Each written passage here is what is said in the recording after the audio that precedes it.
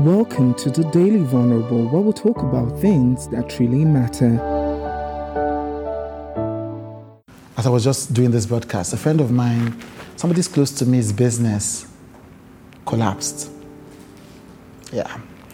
Now, 6 months ago, I told this person, based on my wisdom, based on the small experience I have, I don't think you should invest in that business, or it's not going to work. And literally, this is literally what I said. I said, in a couple of months, you're going to have to fold it up. Now this person has come to me. What's my job with this person? I said, well, it is what it is. Now how do we move on? When I was much younger, the first few minutes would have been focused on, but we discussed this. But we discussed not doing this business. How could you have made this mistake? And what I've learned is, people have to be allowed to make their mistakes in life. Marry the wrong person, enter the wrong relationship, do the wrong business. And this is the most important part, they're allowed to disregard my advice. I'm not responsible for them, they're not responsible for me.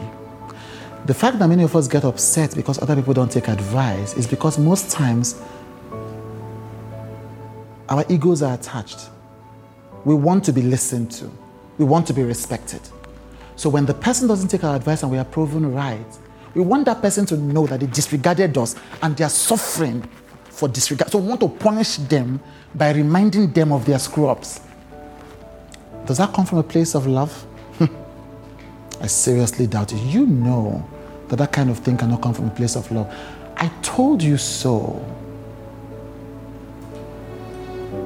Can't come, by and large, from a place of love. When a person makes a mistake, especially one like this one, that makes them want to give up on life, your only job at that moment is to help the person generate enough positive energy to keep moving. That's your job. Do your job.